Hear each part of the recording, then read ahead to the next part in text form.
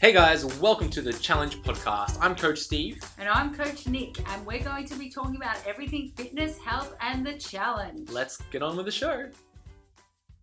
What's up guys, Coach Steve here, and welcome back to another episode of the Challenge Weekly Show. In today's episode, I'm joined with our co-host, Coach Nick. Nick, how are we doing today? I'm really well, thanks, Coach Steve. How are you? I'm good now, and I'm going to preface this by telling you that I'm good now, Nick, but on the weekend I was not well.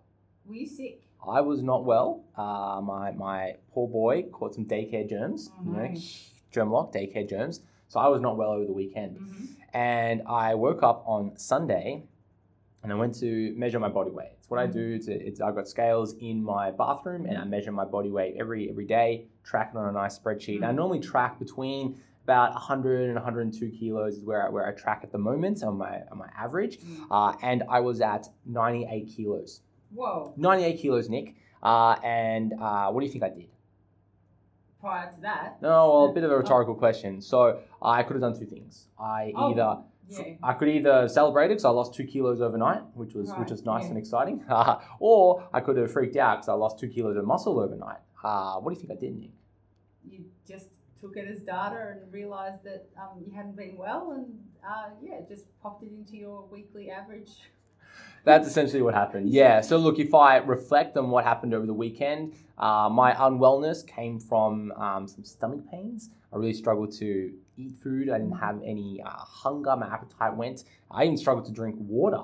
So come Sunday morning, I had a throbbing headache because I was dehydrated. And I've been sweating like crazy, all the works. Right. So all I did was recorded that number down, reflect on what caused that number, and then carried on. And this morning I woke up and I was very close to 100, 99.7 today. So, rehydrated from over the weekend. But just as a broader, teaching point, when we look at numbers like our body weight, it is just data point. It's not something that is super reflective of, what is actually happening in a bigger scheme where, if I was to freak out over a 2 kilo weight loss, being like, oh, geez, I've lost 2 kilos of muscle, doesn't really happen overnight. Or if I lost 2 kilos of body fat, no, that doesn't happen overnight. What was the biggest effect was that I didn't eat. So, I didn't have any gut residue in my bowels. I could barely go to the toilet that day because there was nothing in there. A little bit of TMI for you. And then, I barely drank much water. So I was really dehydrated. Lots of water being stored in my muscle. So really dehydrated. And when I went to train yesterday, I wasn't as strong as I normally am because I didn't have as much fluid in my body. So if you're tracking your data, remember it is just a data point. There are fluctuations that can happen on a day-to-day case, but what's better information is looking at the weekly average. So yes, my numbers were down on a weekly average because of an outlier last week, but tracking over longer term, probably find over the course of a month, my body weight probably didn't fluctuate too much between about 100 and 102 kilos, which is right on track with what, I'm aiming for right now. Did you take a whole bunch of ab selfies? I should have. Hello? Yeah. Well, look, no. I because I was unwell, I was actually a little bit more bloated, a little bit, unhappy with the physique. Inflammation going as well. Yeah, I was a bit of a mess. So, and on top of that, just feeling like pretty trash. But I'm okay now. Onwards and upwards, Nick.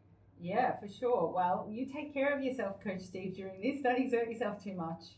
Look, Nick, talking about measuring body weight, now that we're in week 5 of the challenge, last weekend was phase 1 check-in. Remember that phase 1 check-in doesn't really close. You have up until the end of the challenge to do the phase 1 check-in, but it would be wise to do the check-in, sooner rather than later. It is pretty straightforward. Just take a photo of yourself, a check-in. It doesn't need to be, highlight reel worthy, as long as it's probably better that it's something more candid because it's more reflective of how you are right now. You don't need to wait for the perfect lighting or the pump or the dehydrator, whatever it is, right? So most of us have taken our check-in photo and have weighed ourselves for that phase 1 check-in. Now, some of us choose to weigh ourselves at the start of the challenge and then at the check-in, which might be misleading information because we know that our body weight, fluctuates day to day. What's better is that bigger trend. So you may have weighed yourself and you might have been unwell like Coach Steve over the weekend, and that's when you weighed yourself. So you might have started at, 105 a month ago. You got unwell and you weighed yourself at 98 kilos. You're like, oh, geez, awesome. I lost 7 kilos. That's a win.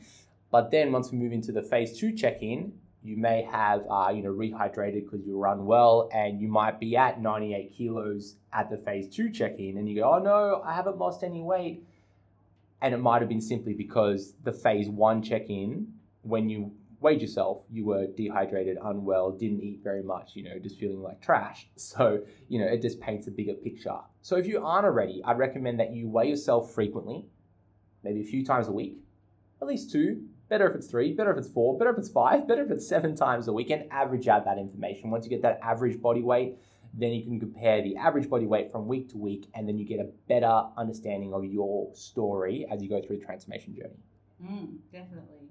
I even know myself which days I'm going to weigh in higher. It's usually after a leg day or after I've eaten, particularly high carbs the day before or whatever. So you start to know trends. You start to really get on top of that, and it's actually interesting. It's just good data. It's good data, and it's a good way to tell the story. Because sometimes if you correlate your body weight data with something like a simple journal, such as, I went for a hike today, you measure your body weight the next day and you realize that there's a correlation between you going hiking and then your body weight. Mm-hmm. Or you trained legs, what happens to your body weight the next day? Or, you're on your, menstrual cycle, or you are stressed out because of exams. Or it's Friday, you've just been at work Monday to Friday, you work full time, and what does your body weight show then? So if you were to collect information like a journal about your day-to-day activities, how does that correlate with how your body weight changes on a day-to-day level? You know what else? There's one more. If you get up earlier, sometimes you weigh more because you haven't had that extra hour of sleep and time for your body to get rid of its gut residue, all that sort of stuff. So say for me on a Sunday morning, I always weigh the lightest because I weigh at about 7:30, 8 o'clock instead of 5 in the morning. Ooh. I know. Yeah, okay, I like that. I know, it's massive. You're talking to the right person here because I love this stuff. Yeah. Well, look, my final say is that, remember, it's simply data. You are not what the scales tell you. That's not your self-worth. But once we take a side step, a lens shift, as you will, from what that number represents, it can be a great way to help our decision-making process, because that's essentially what it is, where we ultimately ask ourselves, are you losing weight? Are you moving towards your goal? Yes or no? It's quite linear like that. Yes or no? Are you losing weight? Yes, great. Keep doing what you're doing. Eat the same diet strategy that you're consuming.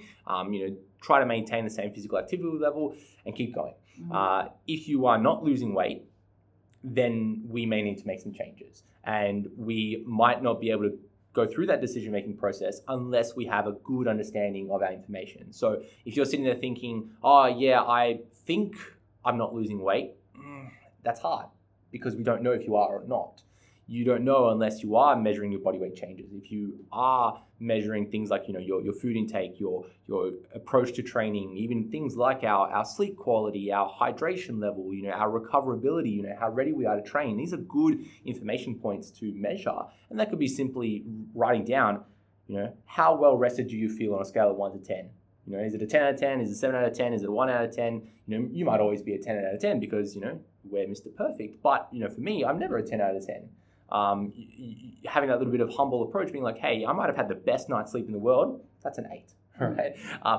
That's sleep. That's one part of it. Readiness to training is another part of it. Hydration, another part of it. Food intake, another part of it. Our physical activity level. So once we get a good understanding about all these data points, that can help map a story, and then that can help shape our decision-making process about what to do next. Is ultimately the goal. Yeah. And also, let me just say one more thing. It doesn't always have to be lower, the number. Ooh. With our self-worth and blah, blah. Well, it doesn't always have to be a lower number, and we're not always searching for that. Mm-hmm. So just remember that as well. Sometimes it's actually great if the scales go up. Yep. I want people to start thinking that and understanding that as well. Yep. No, definitely. Especially if you take a zoomed out approach, right? Where often in the challenge, we're fixated on the next 6 weeks, the next check-in, maybe the 12 weeks of the challenge, we're feel fixated in the microverse. Sometimes we just take a big zoom out and be like, okay, instead of focusing on these 12 weeks, let's focus on 12 months. What are we going to do over 12 months? And that could involve, maybe weight loss over 12 weeks, then weight gain for 12 weeks, and then weight loss for 12 weeks. where we're shifting our goals and pivoting. So we're allowing our body to change and grow and develop in different areas, because, we can't like diet forever. We can't gain weight forever unless you're that way inclined, which is fine. Sometimes we need to have periodic changes to our, body weight changes, just like we approach training. Like we can't constantly max out every single session with training, and we can't constantly do, reps of 30 forever. Like we need to have some sort of periodization, some sort of annualization in our programming so that we can achieve the goals that we want. So it can change, and that's okay. Definitely. Nick, as we move into phase 2, we have a new menu on the nutrition plan and a new training schedule for our training programs. Now, do you need to follow training plan, nutrition plan? Well, look, it's your challenge. There are a number of challenges out there who are curating their own nutrition plans and curating their own training plans, which is totally fine. That's up to you. Do you need to follow the phase 2 training and nutrition programs for the best results? Well, the answer is no. What are the best results? We don't know. What the M Challenge offers you is a framework. So you might see that the next training plans, the next nutrition plans aren't too dissimilar from, phase 1. You'll find that there's a serving of protein, a serving of energy, a certain serving of fruits and vegetables. Maybe different portion sizes, but it's a good framework of how we build our nutrition. The training program, probably the same. We've got maybe a quad exercise, a hamstring exercise, a quad exercise, and then a calf exercise. And that's a framework to build your training programs. Yeah, there might be different exercises. Instead of a back squat, there's a front squat. Instead of a leg press, there's a hack squat. Something like that. So there might be slight changes, but the foundations of the program is likely very similar. And that is the ultimate foundations for a body transformation, where we're not, completely throwing the baby out with the bathwater, right? We want to have like some sort of carryover, some sort of, consistency, and maybe we just change a few things up. Like we add a new spice to, our program, but we're following the same theme. So if you're tempted to completely change your training program or completely change your nutrition plan, take a moment, don't do anything really drastic, stay consistent with what you're doing, follow the framework, and make any changes if you need to from a data-driven point where we know what we're doing. It helps with that decision-making process so that we follow the foundations of our building. Yeah. Nick, let's move on to our next segment here. We have the community highlights, where we highlight some members of our community. So Nick, take us away. Who would you like to highlight this week? All right. So first up, we've got Amanda Peters. So she says, "Not gonna lie, the comeback is bloody hard, but I have two choices, defeat or determination. So I'll stay patient and keep doing the work because I ain't no quitter. Hashtag me versus me." Me versus me. Ooh, that just really summarizes what this whole thing is, right? It's ultimately you versus you. Every time you go to the gym, every time you go and eat some food, it's just you versus you. And sometimes we can get carried away with other people, right? What they're doing. But ultimately, it's about what we're doing. Well, there's no point in me versus you, Coach Steve, on a deadlift, because I'll be like, oh, I managed to lift 170 today. And you're like, that is my, not even my warm-up weight. Thank you very much.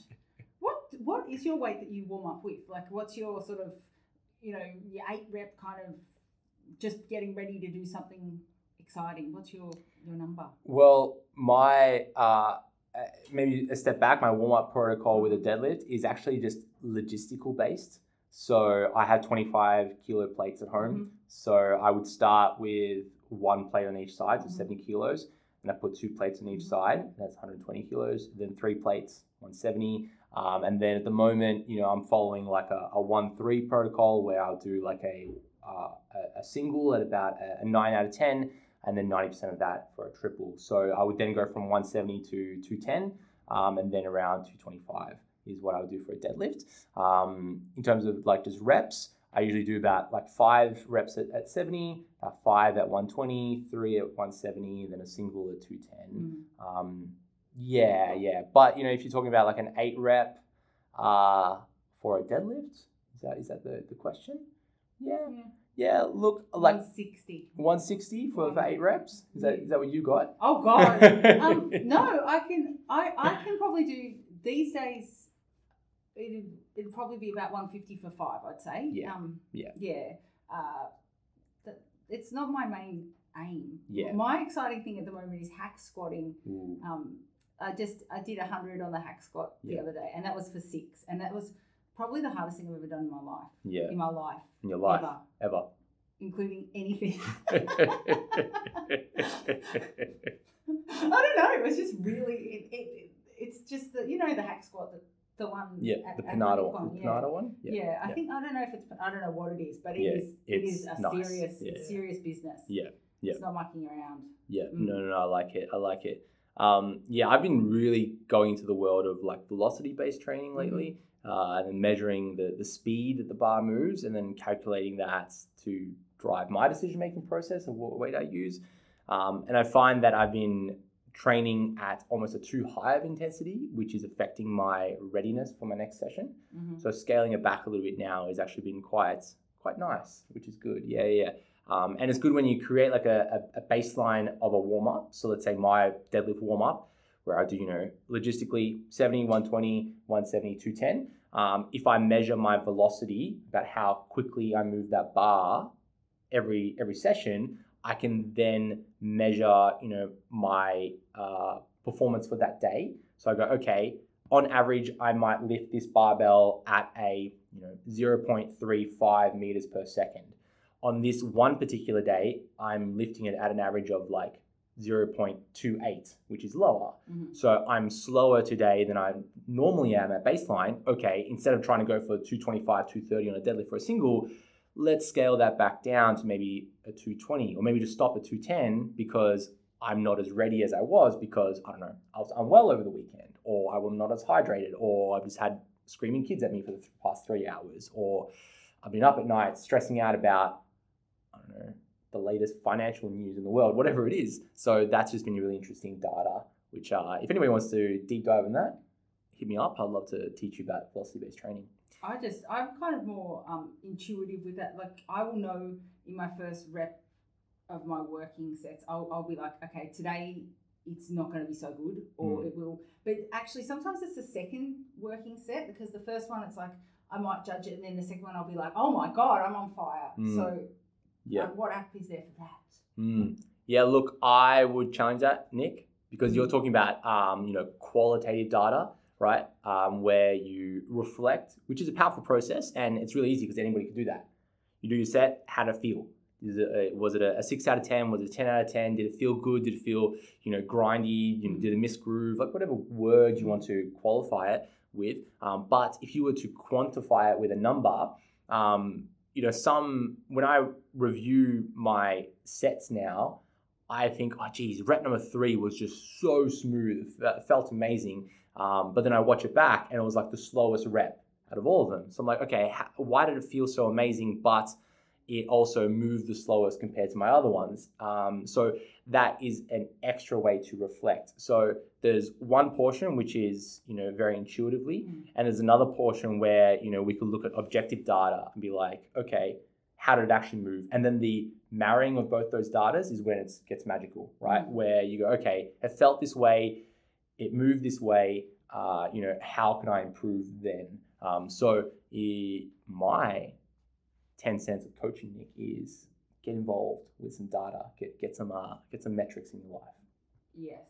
But I digress. Nick, let's move on with the community highlights, hey? All right. Josie Nichols, taking my kids to the cinema this afternoon. I might annoy people today with my noisy snacks, and she had a bag of carrots. So I'm sure that the carrots probably sound the same as the popcorn.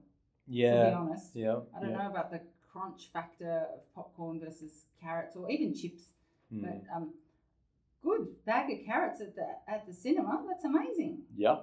No, I'm impressed. I like it. That's awesome. Yeah, and also I think the ritual sometimes for people of it's a ritualistic thing where you go into the cinema and you think, I'm going to have something to eat. So you if you can sort of rewire that as having something, a snack, but it's not something necessarily like a giant thing of popcorn or lollies and stuff.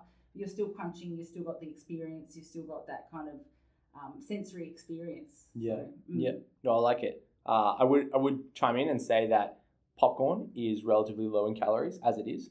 often the thing that's not great is when we lather it up with butter or the salted caramel you can get on it and all this other weird and wacky stuff on the popcorn. But just basic popcorn is actually something you might see bodybuilders snack on, right? Because you eat like a big bag, and I'm using my hands right now as a big bag of popcorn, and it might be 100, 200 calories, but you've just eaten like your whole body's worth of popcorn. So yeah, that's an interesting one, because of course carrots will be better than popcorn, but popcorn itself is probably better than crunching on maybe potato chips or just a chocolate bar or something.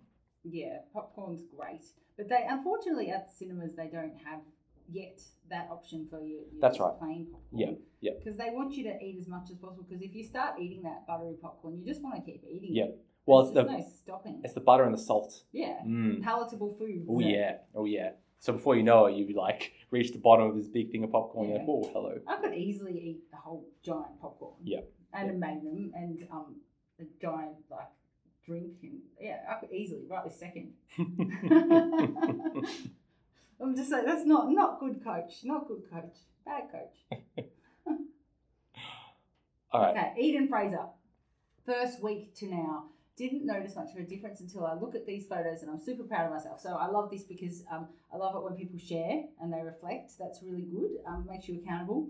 Hit 3 massive PBs today. 5 sets of 85 kilos for squats for 5 reps each. 30 kilo dumbbell Bulgarian split squats, which absolutely killed me, followed by 3 sets of 160 kilo leg press for 8 to 10 reps, my previous best being 140. I am super happy with my progress, and I'm down 4 kilos, feeling good and strong. So I'm loving all those numbers. I love those numbers. And 5 sets of 85 kilos for 5. I mean, that's quite good. And Bulgarian split squats with a 30 kilo dumbbell, I've got to say, that's bloody hard too. So Eden, look out. Yeah. Eden's kicking goals. I'm happy with that. So Eden, you get a giant tick from me. So good. Nick, I've got a few here I'd like to highlight. The first one goes out to Vanessa Nichols. And Vanessa's been asking lots of questions on the forum, which is awesome to see. Vanessa says, the temptation to sleep in was real this morning after a hectic and tiring week. Future Vanessa said no. So I got up. So up I got. Once I was in my car, that thought was a distant memory. Now I'm thankful I just got it done. Whew. I love this, and it really summarizes, a strategy where, just setting a really entry-level goal. Vanessa's goal might have been to go to the gym early in the morning. She had the temptation to sleep in. The goal could have been just get to the car. Once you get to the car, then you can, go back into bed, right? But you might find getting to the car, before you know it, the car's on. Before you know it, the car's at the gym. Before you know it, you're out of the car and in the gym. And then before you know it, you've done your session, you're home. Then it's done. It's over. So Vanessa, thanks for highlighting that for us. Yeah, absolutely. That's everybody. Everybody feels like that. Next one here, Nick, goes to Candice Eberl, and Candice writes, today's win, finally getting my back strength. She's so stoked. Managed 8 reps on this bad boy, and she's a photo of a lat pull down. Happy days. Again, I love it. Very similar to Eden. We're getting some wins in the gym, getting some strength back in your back. Awesome. So keep going, Candice, and hopefully that lat pull down could turn into some chin up strength, and you could be a real badass up on the chin up bar. Today I did 12 pull-ups. Whew. So I'm really strong. That's about me. It's enough about Candice. What do you think of me? No, my point is there's nothing better than being able to go into the gym and do that. I think above all else for women, I don't know, it's just my soft spot. I just think if you can go in and bust out, your real pull-ups, you are an animal. You're an animal. I love it. Last one here goes to Caitlin Bollinger, and Caitlin writes, making my literal teammate do the challenge with me has been the best idea, especially when our husbands are sick of us because we are hangry. And Caitlin tags her teammate, Emily Jane. So just a shout out to Caitlin and Emily. Keep on training hard, and hopefully your husbands can find peace with some of the mood swings that come with dieting as well. So keep it up, girls. Yeah, that's good. It's always good to have a team if you can. Good to do things in numbers. So good. Nick, let's move on to our final segment here. We have a question and answer segment. First question here comes from Samantha. Samantha says, looking for advice. I'm up to 50 kilos on the barbell deadlifts. Go me. Awesome. Go Samantha. But finding my hands give up on holding the bar before my legs do. Well, I hope you're not holding the bar with your legs, but that's okay. I'm wearing gloves, but is there anything else I can do? Maybe change the exercise so my hands don't hurt? Or should I just HTFU, harden the fuck up? Nick, what advice would you give to Samantha? Well, I mean, I would suck if I said, harden the fuck up. You know, I've had that said to me before, but how do you train your grip to be better? Well, I mean, I'm going to go a little bit controversial and say don't wear the gloves, but that's just me, okay? You might have a different opinion, Coach Steve. I like to really connect with the barbell, especially if you're going to get into that heavier stuff where it's really nice to actually have your hands on that thing. I would be looking at doing a mixed grip. That's where I'd go with this.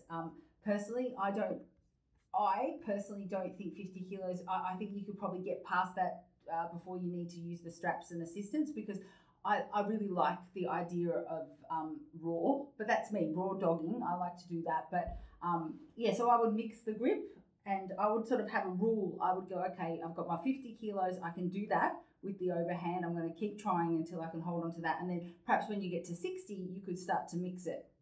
Just make sure also that you swap hands, because I've had that problem where I've gotten used to one hand versus the other, and then obviously you could possibly cause yourself a little bit of mischief. But I have a rule. I have overhand grip until 100, and then anything past that, I will do a mixed grip.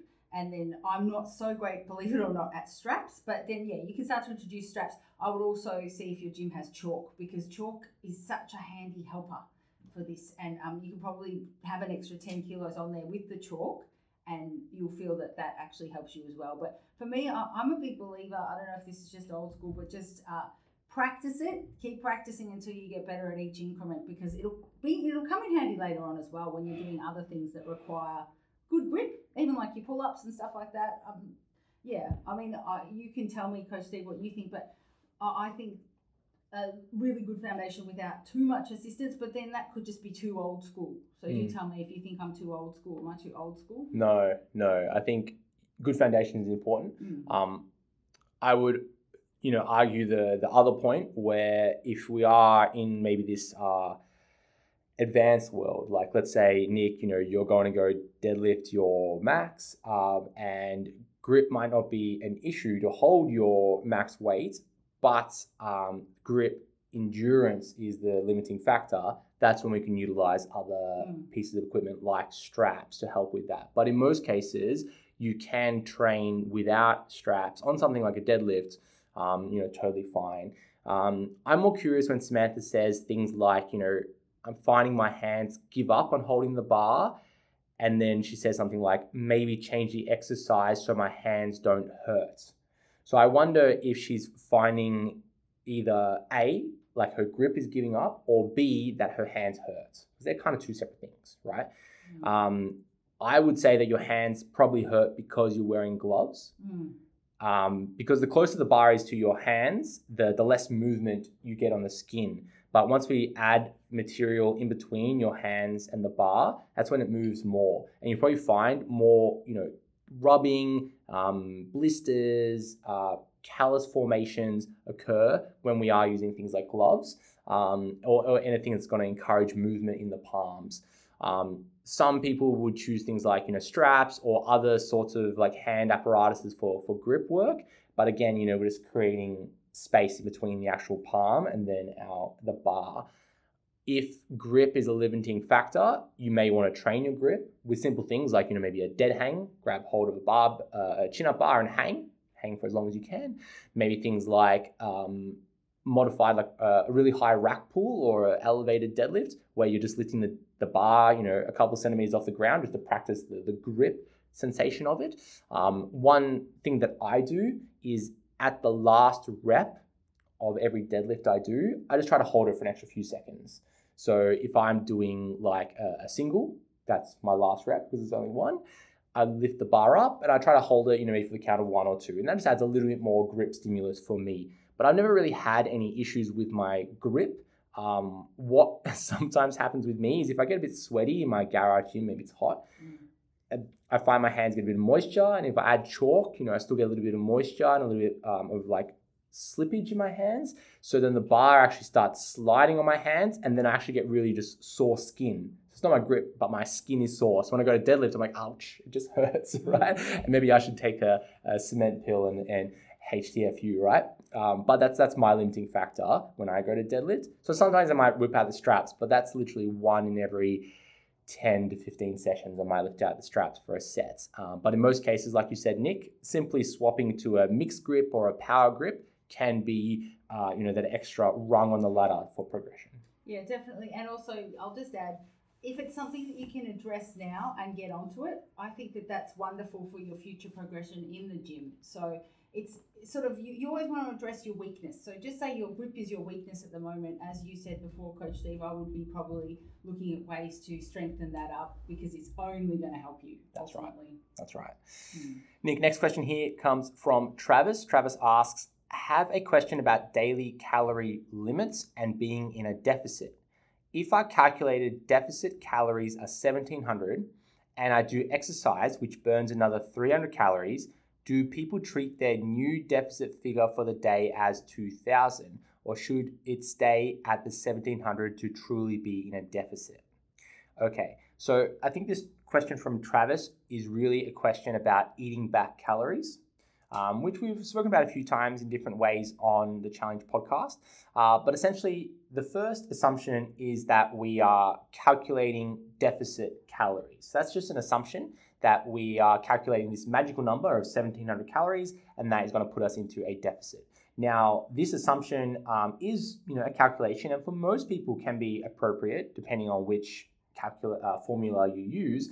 However, there is an error rate, and we don't truly know if we're in a deficit until we measure the effects on our body. So, we want to assume that we're having this magical number of 1700 calories and then test the effects on our bodies. That's the first assumption that, has an error potentially linked with it. The second assumption is that we are actually consuming 1700 calories. And this assumption can be problematic because even in studies with dietitians, they get their caloric intake incorrect up to about 40%, depending on the individual. So, if we were as good as dietitians, whose entire career is about measuring foods, we can still be wrong with our caloric intake. So now we're stacking on two assumptions with error rates on top of each other. Next, we are assuming that we are expending 300 calories worth of energy at the time of exercise, measured by maybe a smartwatch or however we're choosing to measure it. Again, these have massive error rates, upwards of like 70%, depending on what brand of smartwatch you have, even more if you try to put your hands on a treadmill device or something like that. So you can see where I'm going. We're kind of stacking like 3 or more different assumptions with potential error rates on top of each other. Then if you say, okay, if I was to eat back 300 calories, you're going to assume that you're only going to eat back 300 calories and that's it, and everything's going to measure up perfectly. Now, with the initial deficit calculation, that actually adds in our predicted energy expenditure, which is, how much energy you would spend through physical activity. So for you to complete exercise worth 300 calories, that is kind of calculated within this kind of deficit number. And truly, the energy that we spend when we exercise is really low, right? We call it EAT, exercise activity thermogenesis, and that's really low. That's about 5% of our total energy expenditure for the day versus our non-exercise activity thermogenesis, which what we call our NEAT, which is the physical activity we do throughout the day that is not formal exercise. So if I'm talking, I'm using my hands. If I'm going to stand up and go to the other room after this podcast, that's the energy that I need to do these activities. That takes up closer to 15% of our daily energy expenditure. So for us to even care about the energy that we burn through exercise is, one of the small rocks in our, bigger picture. What would be better is to focus on our step count to measure our energy expenditure, and focus on the bigger picture of, hey, let's focus on just one calorie number, our 1700 calories, measure the effects on our body weight. That's the only way that we can measure if we're in a deficit. Then if we are losing weight, great, we're in a deficit. Keep going, do what you're doing what you're doing. If you're losing weight too quickly, more than let's say 1% of your body weight per week, okay, maybe have a few more calories so we don't lose weight as quickly. If you're not losing weight as quickly, then try to either increase your physical activity or decrease your caloric intake so that we're hitting this target of maybe about 0.5 to 1% of your body weight per week. But I digress. The main answer here, Travis, is no, probably best to stay at 1,700 calories. It's not a wise idea to think about eating back calories. Yep, I agree. I think some of those apps that suggest that have got no idea. Just saying. Nick. Next question here comes from Sherry. Sherry asking lots of questions on the forum, which is awesome. Sherry asks, hi coaches, this may have been already asked. Don't worry, Sherry, it's fine. Apologize if it has. If I do not consume all the calories and reach my required macros daily, is this detrimental, Nick? Detrimental to what my final result will be? I want to give myself the best chance I can. Thank you, Sherry. Nick, what advice do you have for Sherry? Okay, just pretend that I don't know the history of this because I know what Sherry's goals are. But firstly, I would say, what are your goals? Because if you're trying to get stronger, if you're trying to build muscle, then yes, it will be detrimental. If you are trying to lose weight, fat, then eating less is never going to be a bad thing. The only thing is it's going to be pretty unsustainable in the long run. You will run into trouble at some point. Plus also, if your weight loss does stall, Sherry, we won't actually know what calories you are eating to then be able to rectify that problem and move forward if you're eating a lot less and you're not necessarily measuring that, because remember, we need to measure what's going on. The other thing I will say is that if you are losing weight at the calories that you are prescribed, why would you go lower? You don't need to. That's what everybody keeps sort of forgetting sometimes, that you don't have to go lower and lower if everything's working. So if it ain't broke, don't fix it. The other thing is, so if you are constantly eating less, you probably will actually subconsciously just move less. It's just what happens. You just will find ways to not move. You will not throw your hands about and thrash about and go for those extra little walks and things. So things will start to slow down. And then also at some point, you're going to get super hungry and you might have an episode where you just go, I'm going to eat all the foods in the house. So there are a few reasons why I would try and hit your targets. If you're finding that you're not hungry, you don't have to force the food in, but I would also just question, how's your training going? Because sometimes, if you're training sort of where you are really on the edge, working really hard, progressing, you get pretty hungry. So that's just something else to think of as well. Mm-hmm. Good answer. I like it. Yeah. Thanks. Similar question here from Crystal. Our final question here. Crystal asks, hi coach, I consistently felt hungry this week. Had my dinner at 4 p.m. Oh, I call that seniors dinner at my house. Kids dinner, isn't it? That's I know, right? That Yeah. Baby George. That is, it is. Yeah. When we with him, that's what we call seniors dinner. Anyway, I digress. Nick, Crystal, hungry this weekend, had my dinner at 4 p.m. I've lost 3 kilos over the last 4 weeks. Is this normal after 4-week mark? If I maintain the same calorie intake, not drop anymore, am I still able to keep losing weight? Thank you, Crystal. All right, so kind of similar themes from Sherry. Crystal, 1, she's feeling hungry. 2, she's lost 3 kilos in the last 4 weeks. Awesome. And then 3, she's asking if she stays with the same caloric intake, is she still able to keep losing weight? So the first point that we need to look at is actually point number 2, which she says, I've lost 3 kilos in the last 4 weeks. Now, of course, we need to celebrate changes like that, losing 3 kilos over the last 4 weeks. Awesome. But saying something like I've lost 3 kilos over 4 weeks outside of context is meaningless, right?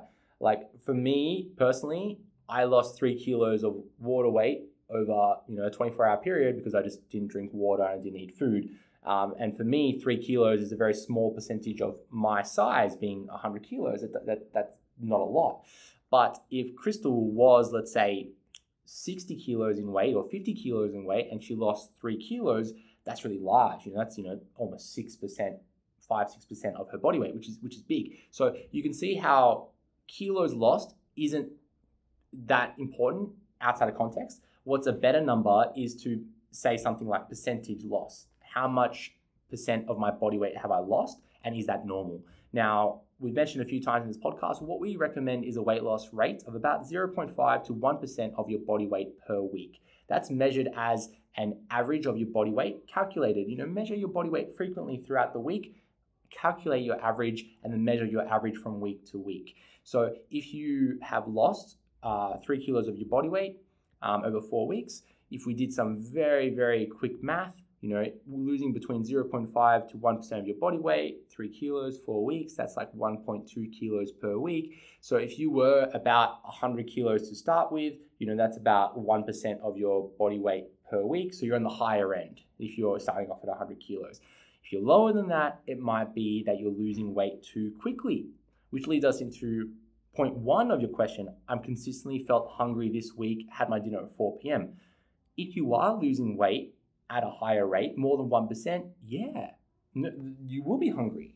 And sure, you will probably lose a lot more weight. So similar to Sherry, if your goal is weight loss and you're losing weight very rapidly, you're probably having very low calories compared to what you can get away with.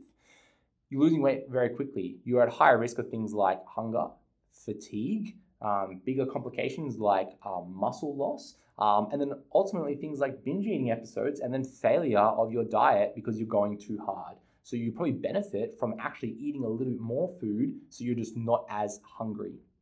Of course, there's strategies we can put in place to manage hunger, like behavioral things, mindful eating, focus on your eating, chew your food, don't be distracted, try to have foods that are of lower energy density. So choosing things like salads over olive oil, for example, choosing foods that are higher in protein, higher in fiber, making sure you're adequately hydrated and, maybe spread out your snacking and things like that. So there's strategies that we can put in place to manage hunger. But if hunger is so strong that it's becoming the limiting factor, we may need to address the cause of the hunger, which is that you're just eating too few foods, okay?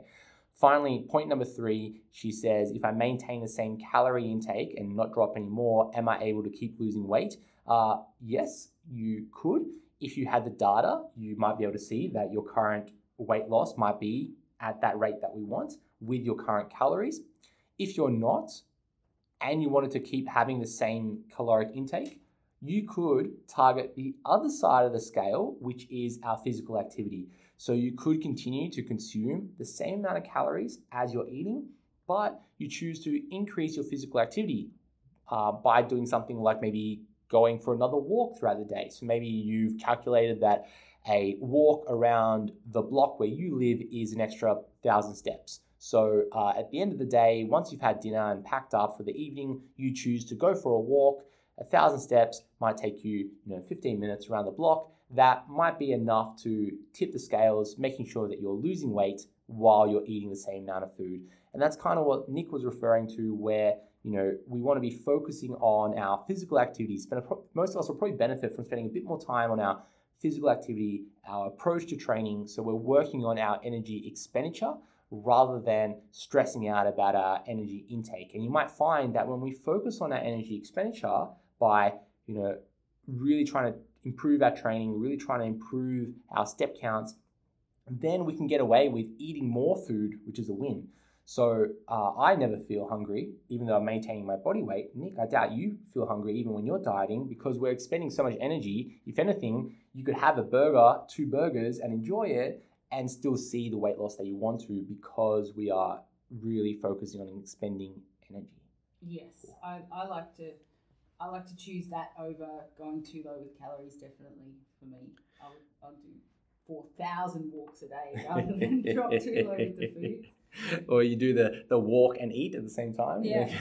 Yeah. No, that's a negative feedback loop. That's not good. I know. Nick, look, let's wrap it up there for episode number 104 of the Challenge Weekly Show. If you enjoyed this episode, let us know, and we'll catch you next week for episode 105. Thanks, everyone.